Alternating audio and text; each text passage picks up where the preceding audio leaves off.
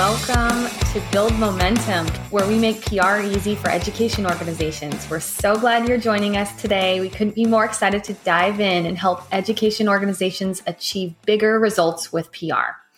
In this podcast, our goal is to make PR easy for nonprofits, startups, research institutes, and schools.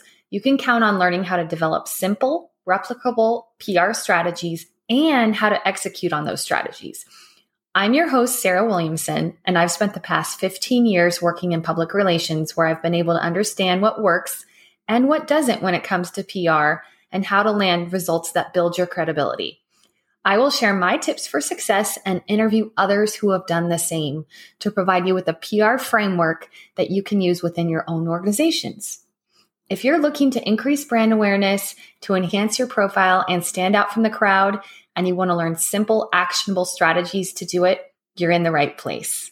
If you haven't already, be sure to check out my latest free guide, How to Write a Killer Case Study, even if you don't have data.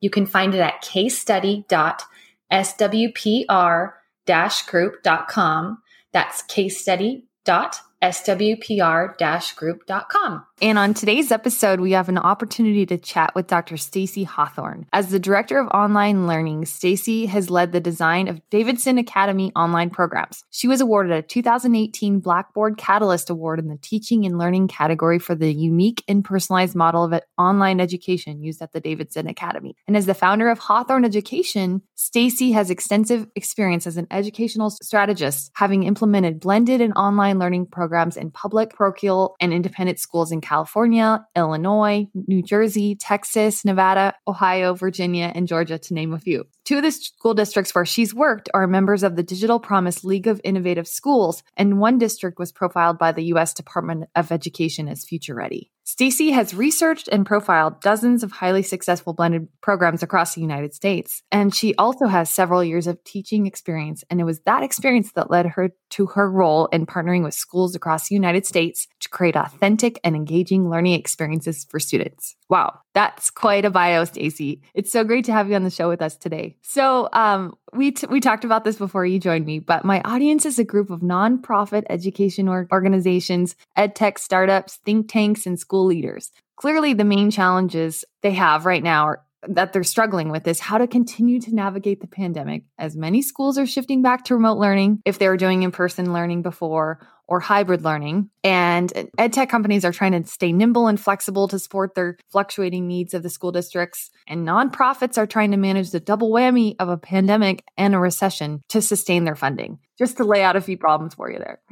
What is your advice for these schools and education organizations over the next few months as we struggle to get through what we hope will be the last final rough months of this pandemic? Yeah, that's a great question, Sarah. So I have a motto that I live by in education, and I think it's really applicable to today and to this question. And that motto is never let adult decisions get in the way of doing what is right for kids. So whether someone's in education as a teacher, an administrator, a vendor, a think tank, education should always be first and foremost about the students.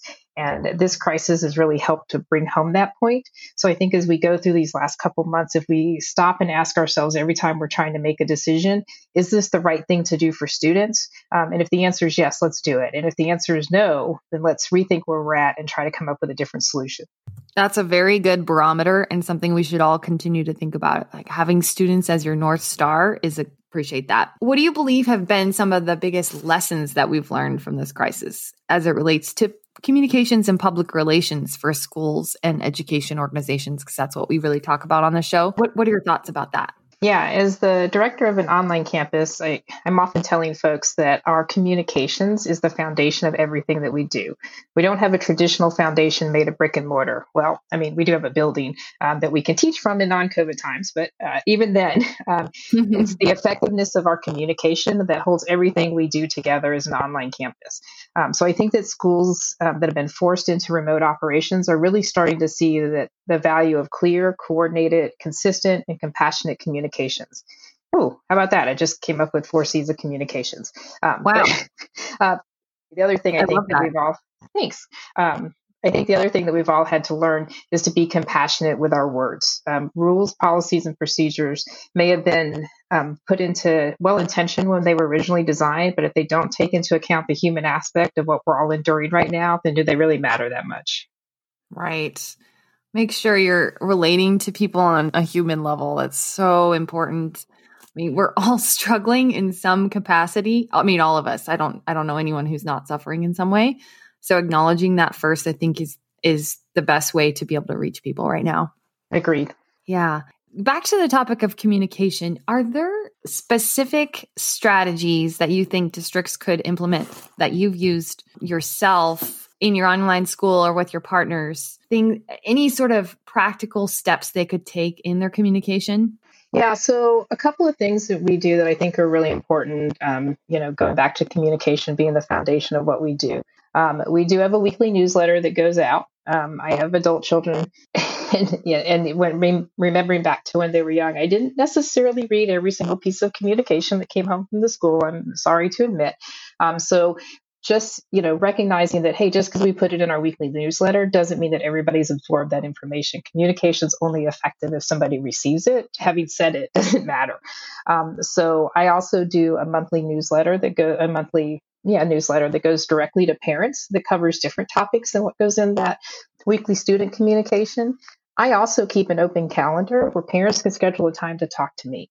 I have at least 3 to 4 days a week where I block out 3-hour segments. They can sign up for 35-minute phone calls. I never know what they're going to want to talk about, but I feel like, they can't walk into my office to have a conversation. So let's give them that opportunity so that they feel like I have an open door policy and they can talk to me anytime.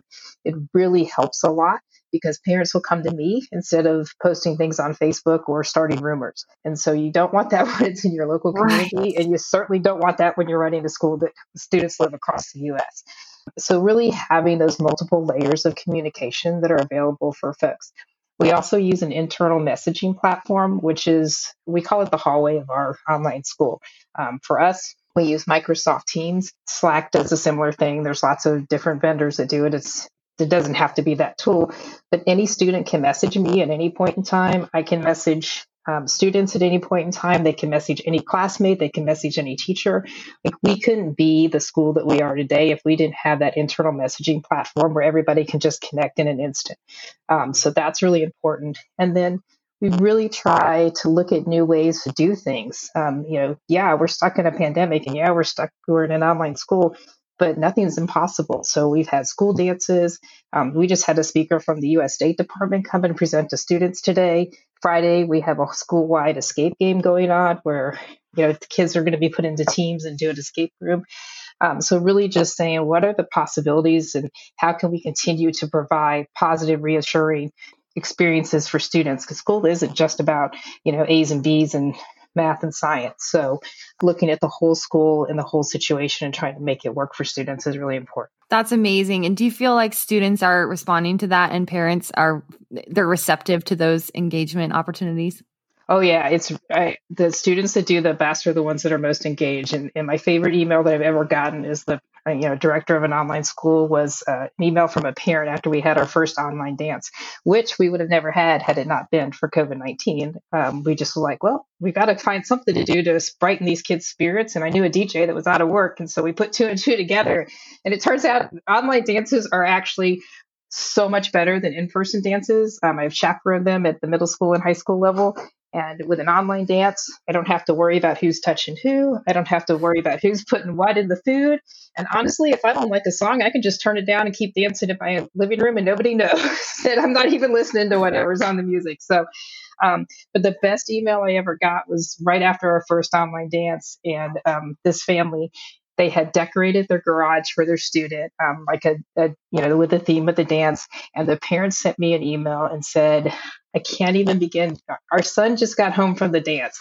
And then in parentheses, it said, well, just walked in from the garage. They said, I couldn't even begin to express how happy and joyful he is right now and what a difference this has made in our lives. And that's a family in North Carolina, and I'm on the West Coast. So, just to know that you're making that kind of a difference in a child's life 3,000 miles away is pretty special. I love the creativity with those. That's amazing. I love that. And so are you seeing any organizations or school districts that are really excelling despite all the challenges right now? And if so, what are they doing differently that's really helping them? Yeah.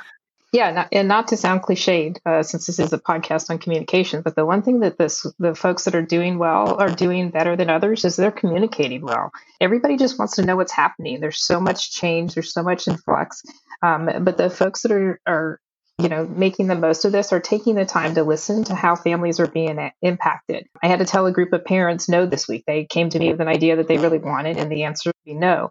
But I took the time to explain the reasoning for my decision rather than just saying no. I didn't have to tell them why the answer was no. It was my decision to make. But really taking that time to express myself clearly and compassionately in writing helped them to know that they were heard, and that that they felt heard and understood. And I think on some level, particularly during a pandemic when we all feel helpless at some point in time, we just want to be heard. We just want people to hear what we're saying and to listen to us. And so I think that's what folks are doing well. Great advice. Yeah. And what are some of the silver linings you're seeing even amidst all these struggles? Do you think we're going to come out of this better and stronger in the end? I've been a digital learning fan for a while now, and I hope that one of the silver linings is wider acceptance of online and digital learning.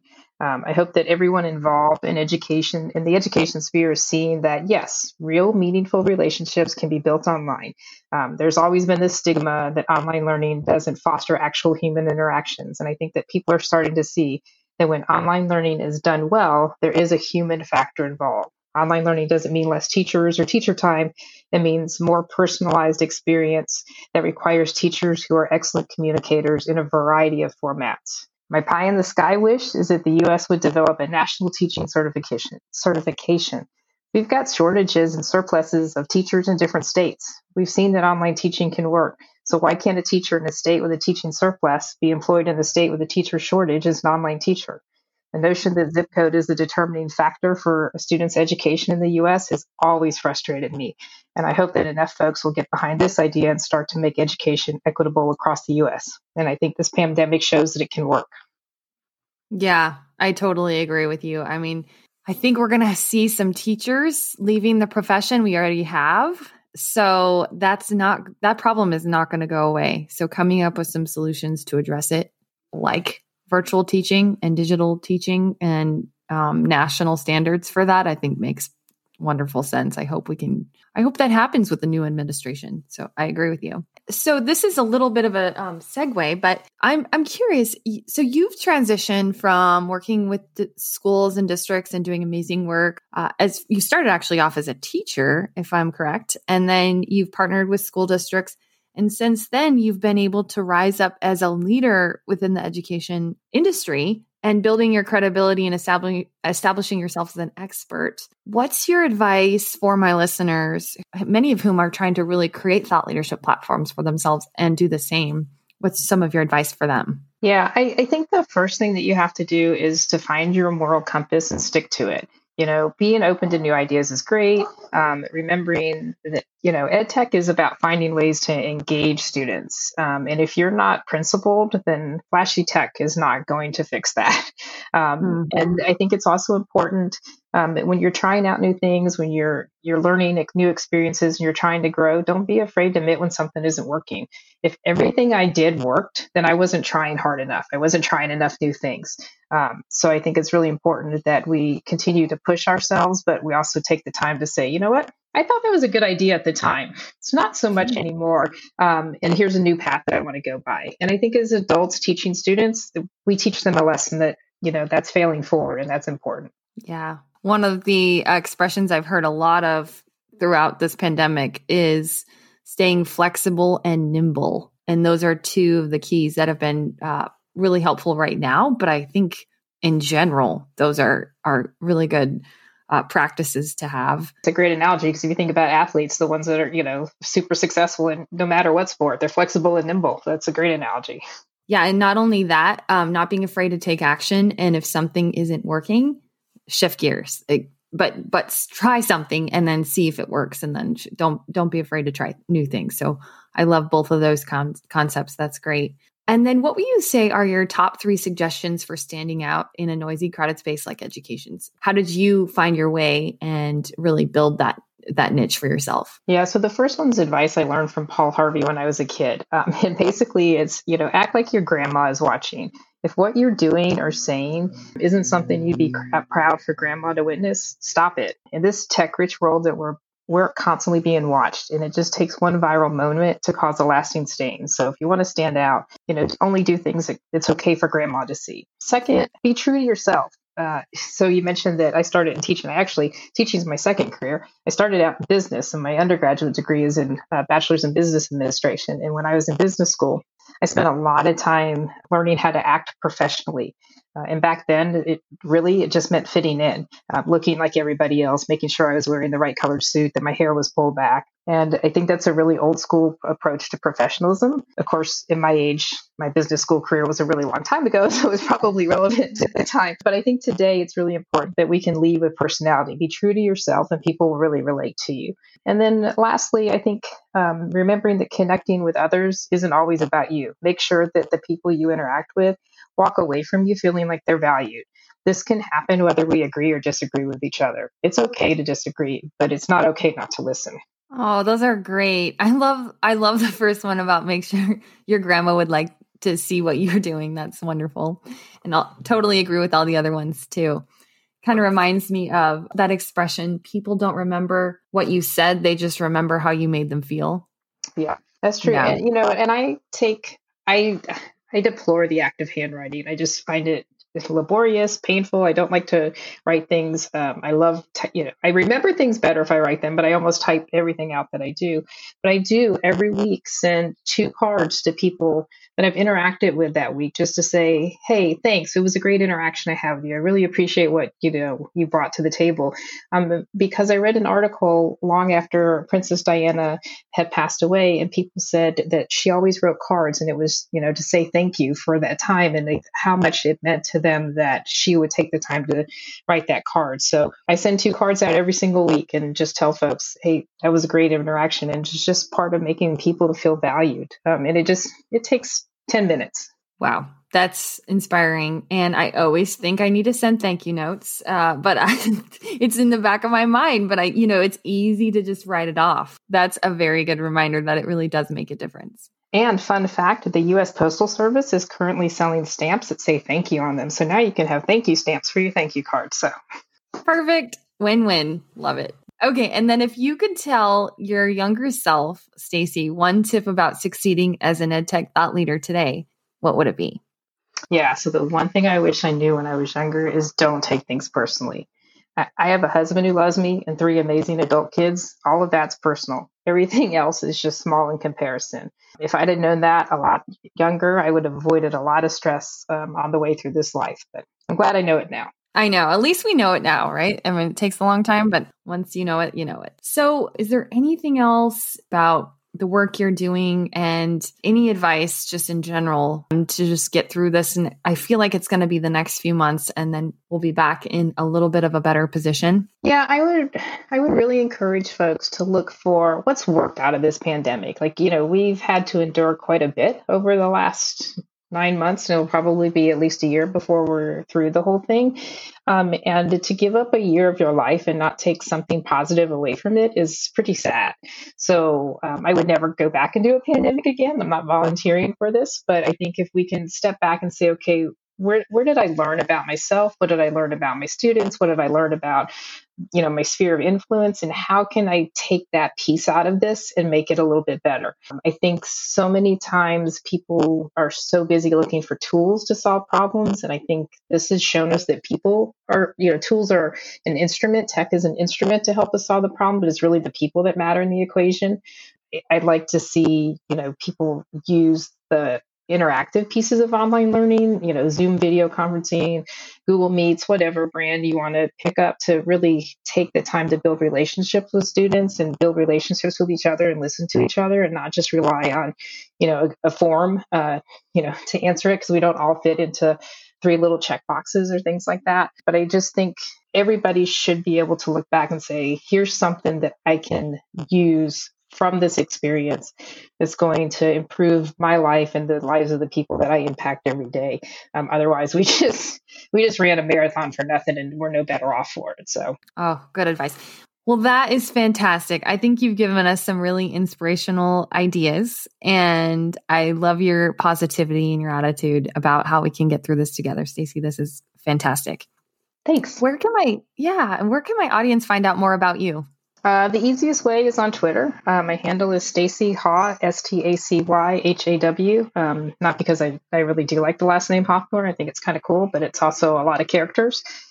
So Stacy Haw on Twitter. And then I'm the director of online programs for the Davidson Academy in Reno, Nevada. And you can just Google that up. And I'm actually the first thing that comes up when you Google my name too, which is another reason to make sure everything I do is something grandma wants to see. So.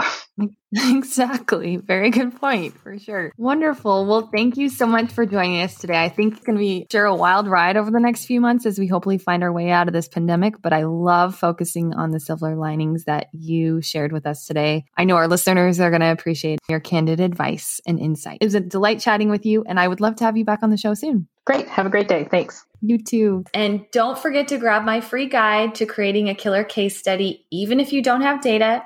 We walk you through how to do that. Again, that's available at casestudy.swpr-group.com, casestudy.swpr-group.com. Thank you so much for tuning in today. And if you enjoyed this episode, be sure to subscribe to our podcast and write us a review on iTunes or Spotify or whatever platform you choose to listen to. We will be back with another episode of Build Momentum next week. Thank you so much, and I hope you have a great one.